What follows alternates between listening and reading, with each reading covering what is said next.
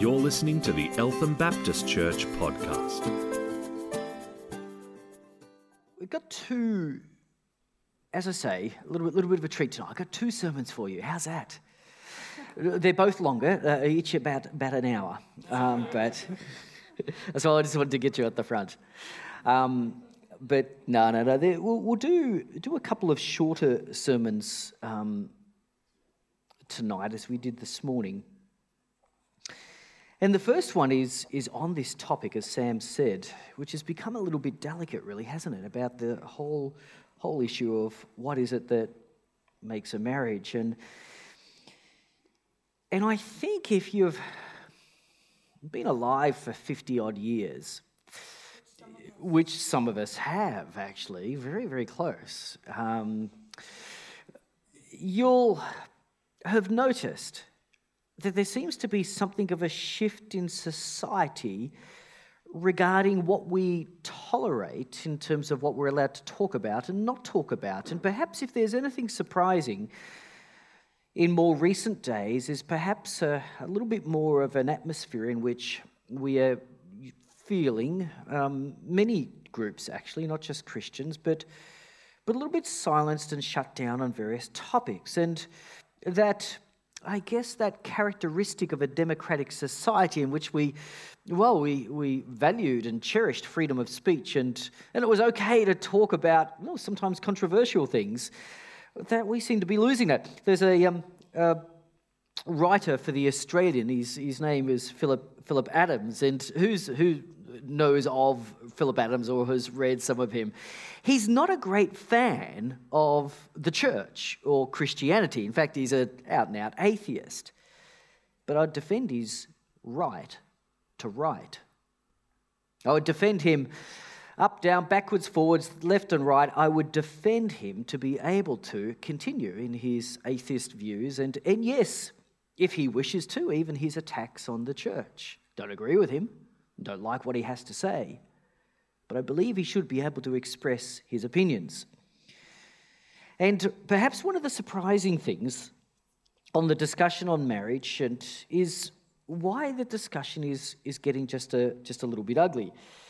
What would force a rather democratic society even to somehow feel that a plebiscite, a general vote of what the population thinks on a given topic is a bad thing all of a sudden?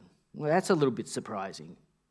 Don't we value what the people think? Don't we value? I mean, the majority of people aren't always right, but isn't one of the aspects of a democratic society that we love and cherish and have championed the right for people to actually put forward their vote and say, well, this is what we think. And yet, for some reason, all of a sudden, we're being persuaded that a plebiscite would be a bad thing. And we have to understand that there could be a couple of outcomes from a plebiscite on this particular topic. But again, I think it is good for people to be able to vote, to be able to express their opinions and to be able to put forward their particular views, whether we agree with them or not.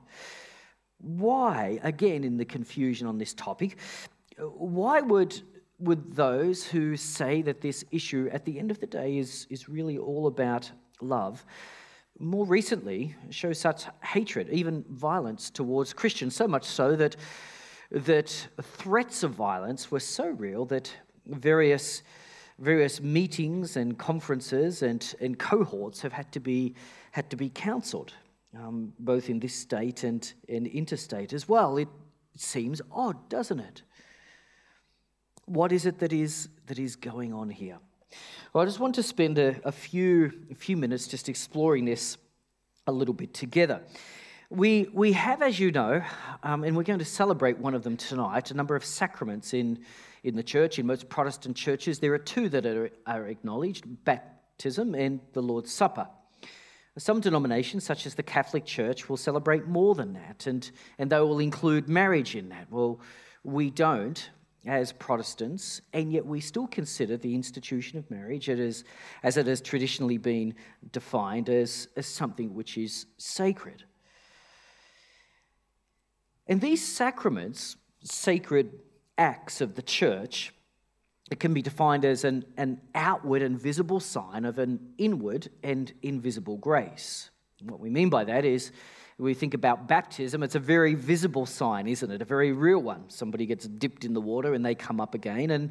And that, of course, symbolizes their start in the Christian life. It symbolizes how they have identified with the death and resurrection of Christ and their start in the Christian life by symbolizing their death and resurrection to self. A death and resurrection which takes place in Christ. The Lord's Supper, that's a once-off type deal. The Lord's Supper, though, is a sacrament that is continuous for all of us, and it symbolizes our perseverance in the Christian faith, our continually sharing in the death and the resurrection of Jesus Christ. And then marriage is also highly symbolic as well. I want to explore that for a moment, and you'll have to put your thinking caps on with me. But when we think about God, there are a couple of attributes, many attributes, but a couple that are important at this juncture. Now, the first one is that God is often described as absolute, meaning he's complete, independent of anything else and anyone else. He's content, independent of anything else and anyone else. God is just absolute. He is. He is very happy, very content, and very complete, quite apart from anything external to himself. He is absolute. And another attribute we know about God is that he is loving. In fact, if you were to ask, well, who is the most loving person in all the world, it would be God. Who is the most loving being in all the world? It's God. He, and so much of Scripture describes God as epitomizing love. And yet the nature of love is that it needs to be expressed and it needs to be experienced to be loved, doesn't it? Now, if God is absolute and he needs nothing outside of himself, external of himself, how is it that he can also be loving, that he can express love? Well, who would he express it to? Remember, if he's absolute, he's not dependent upon anyone else. How would he experience love? Remember, if he's absolute, he's not dependent upon anything external or anyone external to himself. So how does he express and experience love? It was Augustine who first addressed this dilemma and noted that it's his triune nature is the answer to this problem. That is, one God, but three persons. Not three gods, one God in three persons. We introduced to the Trinity very, very early on in Scripture. In Genesis 1, verse 1, we have, in the beginning, God created the heavens and the earth, God the Father. Verse 2, actually Genesis 1, we're introduced to God the Holy Spirit. The Spirit of God hovered over the waters. And in verse 3, God spoke things into creation. And in John chapter 1, verses 1 to 3, we understand that the word of God that went forth to speak things into creation is none other than Christ himself. In the beginning was the Word, we read, and through him all things were made. And so we're introduced to the third part of the Trinity. So because God is Trinity, he can be both absolute, complete, content, and whole, and unreliant upon anything external to himself, but he can also be loving. He can express love to the other members of the Trinity. He can experience love from the other members of the Trinity. And there's a special unity there which Jesus spoke of in John chapter 17. He talked about us being able to be one as he is one. There is a special love and affection within the Trinity. Jesus in John chapter 15 talks about the love of the Father and his love for the Father. There is a special love, unity, and fellowship that exists within the Trinity. And then further on in Genesis, we read in Genesis chapter 1, verses 26 and 27, that humanity is made in the image of God. Male and female, he made them. And so here we are made in the image of God. And I want to say that if you're single and male, within you is the image of God. If you're male or female, either way, the image of God, you are made in the image of God, and you are a bearer of the image of God. But there is one aspect of his nature which is very hard for any single one of us to bear the image of. And that is the love, the fellowship, and the unity of the Trinity. Yet we're made in God's image, so how is this expressed? Well, in Genesis chapter 2, verse 24, a helper had to be made for mankind. And of course, she was called woman, and I've said before that the Hebrew there is very, very simple. It's Adam saw her and said, "Whoa, man," and thus the word woman. And so, for this reason, and there's a very good reason, a man will leave his father and his mother, and he will be joined to his wife, and the two will become one flesh. It's very, very interesting language. And so there in the Garden of Eden, which is highly symbolic of heaven and a perfected state, there is a threesome, man, wife, united as one with God. Solomon mysteriously refers to the fact that three strands in a cord are not easily broken. There is this beautiful theme throughout Scripture in which when a man and a woman come together, the two become one flesh. They represent and capture that aspect of the image of God, which is the triune nature, the unity, the love, and the fellowship that they share together. And so marriage is, as such, a symbol of the unity within the Trinity. It's a reflection of a unique aspect of the image of God. Now, like all symbols, marriage is actually not going to be in heaven. Now, this is a little bit mysterious too. And for those of us who have had the joy of being married, I guess we've sometimes wrestled with this and thought, well, I don't like the sound of that. I thought things got better. Well, we have to trust God on this, that they do, that there is another level of relationship and intimacy with one another and with God, that where marriage would be just a poor reflection of that. But there will be no baptism in heaven. The symbol will no longer be required because there will be no initiation or start into the Christian life and the family of God. There will be no need. The symbol will have done its job. It will have passed away. We will not be celebrating the Lord's Supper. We're told, do this until I come. We won't be doing this in heaven. Why not? Because what it symbolizes, the victory of Jesus Christ, we're actually going to see. We're going to see it firsthand. We will see the Lamb of God upon the throne, and we will see him ruling. We will have no need, therefore, to celebrate these symbols and to remember the work of Christ that was done on the cross. And there will be no marriage in heaven. Why not? Because the symbol that it represents to show us that aspect of the nature of a triune God will no longer be required. Why? Because we will see God in all of his glory and in all of his fullness. And so marriage offers to us an aspect of the image of God which brings God glory. And going back to that initial question that I asked, what's gone wrong with this discussion? Why are we unable to reason about these things in a reasonable fashion? Let me offer that there is an explanation perhaps which goes a layer deeper than what much of the discussion is about. It's a peculiar one, and it's more helpful perhaps for those of us in the church trying to work out how to grapple with these things and understand our times. But this perspective is that there is one who is absolutely opposed to the glory of God. We know who that is.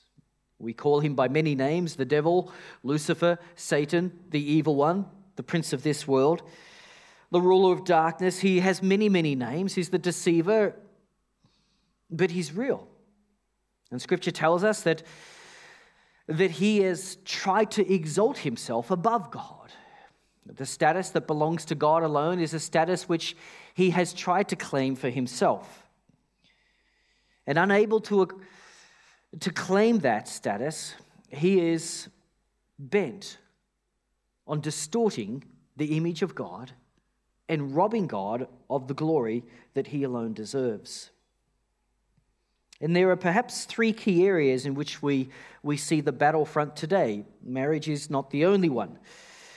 The other one is religious freedom or freedom of conscience. We often refer to it as. Quite simply there we are referring to that freedom that God gave us as his gift when we were created. We were created in the image of God, and an aspect of the freedom that God enjoys is something that we also enjoy. Of course, after the fall, it was not necessarily a good thing. Martin Luther used to call it or refer to it as our wretched free will. Nonetheless, that freedom of conscience, that freedom to believe and to express those beliefs is something that is cherished by the Christian church. It reflects part of the way that we are made. Marriage and family, once more, I've just talked about that. A key foundation to understanding the sacredness of marriage is to understand that we are made in God's image, and together a man and a woman are able to express or give expression to that aspect of God's nature, which is his unity, the unity within the Trinity.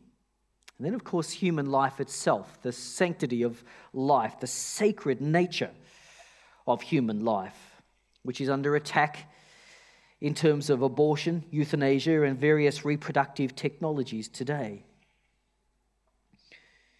The image of God is a key foundational doctrine in each of these cases. And I guess more and more Christians have been feeling like their beliefs regarding this need to find some expression.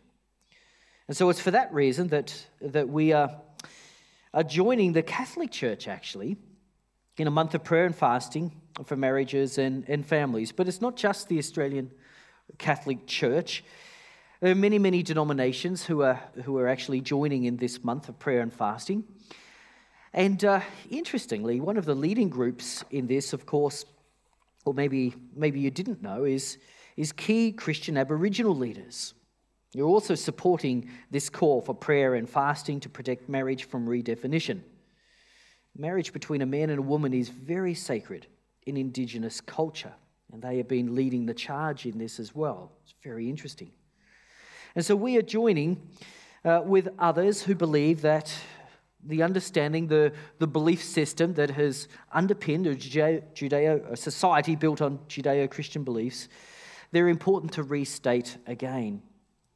We believe that this is the sort of battle that is best won on our knees. And so a month of prayer and fasting is a good way to do it.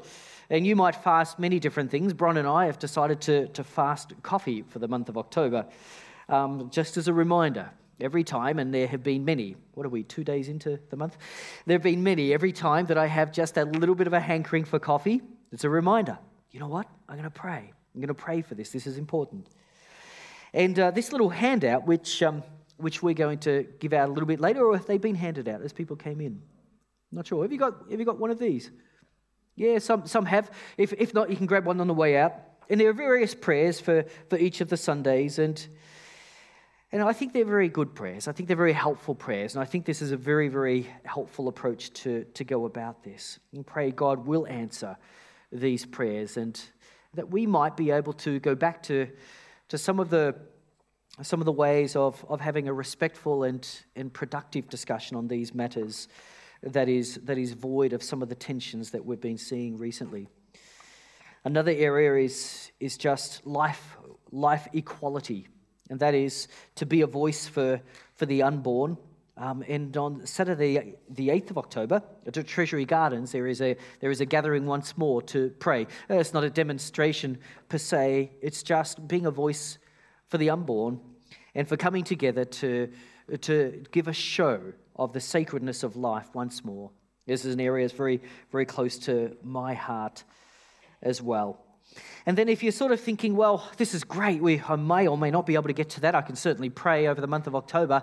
What else can we do? There's In 2009, there was a Manhattan Declaration. In 2010, a Westminster Declaration in the respective countries, the US and the UK, calling attention to these various beliefs: religious freedom, marriage and family, and human life. And we have a Canberra Declaration. We have one ourselves. There's thousands of signatures already on this, but you can add yours to that to this little declaration as well. By signing it, and your voice does matter, you are helping to call attention to those who are making laws in our society that these issues are important issues, and that we're not just sailing here without a rudder to wherever the current of the culture takes us, but there are important beliefs and values that we have cherished for hundreds of years, which have steered us up until this point, and we pray and trust will continue to steer us into the future. And so by signing that declaration, you can declare that as well. So hopefully this month, let's pray and trust that God will move across our nation, hey? Let's pray that we can discuss these things in a manner that is respectful to all people and that expresses the love of our Heavenly Father for everyone, regardless of their particular belief system. And let's trust that God will also strengthen our marriages, protect our marriages, and hold up something which, unquestionably for centuries has been the core part of what makes a society a society. So let me lead you in prayer now and ask these things, and I commend these other actions to you as well. Oh, Heavenly Father, these are big topics and difficult topics to sometimes get our head around, but we are so thankful that we have you, and good theology starts and finishes with you, actually. It is understanding the mind of God. You've not left us without any understanding in this matter. Your word provides a very, very sure foundation for the sorts of issues that are very much confusing our society today. We thank you for that rule, your law, the word, your truth. We call it many things, but we delight in the fact that it is a light unto our path.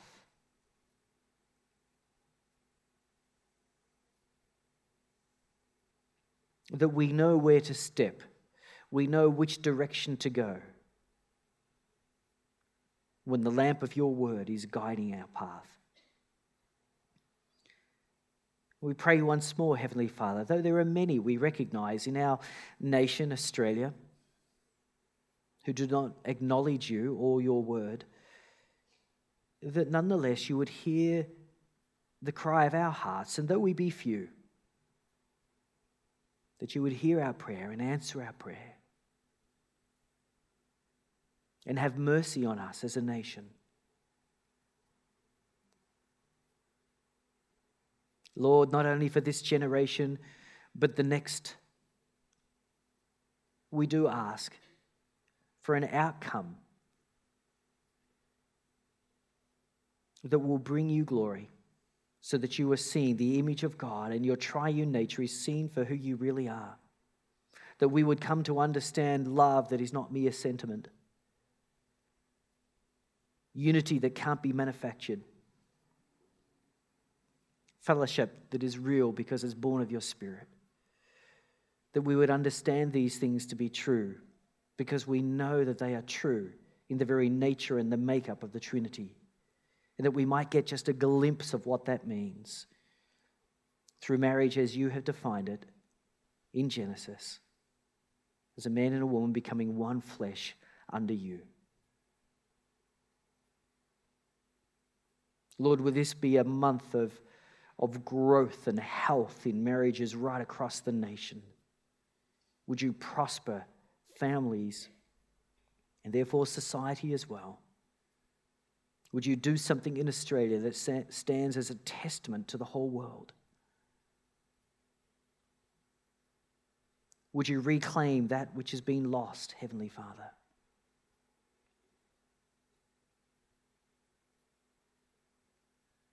And in the midst of this, would you give us great wisdom, great patience, would all of the fruit of the Spirit be evident not only in us Christians as individuals, but in your church and all those who represent your church and speak on behalf of your church.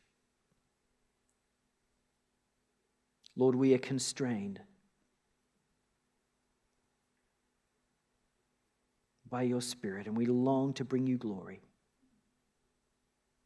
So let these things be, we pray, and bless our gatherings and our times of prayer. We ask that this would be to great effect. For your name's sake, Jesus. Amen. You've been listening to the Eltham Baptist Church podcast. If you'd like to hear more or simply pay us a visit, go to www.elthambaptist.net.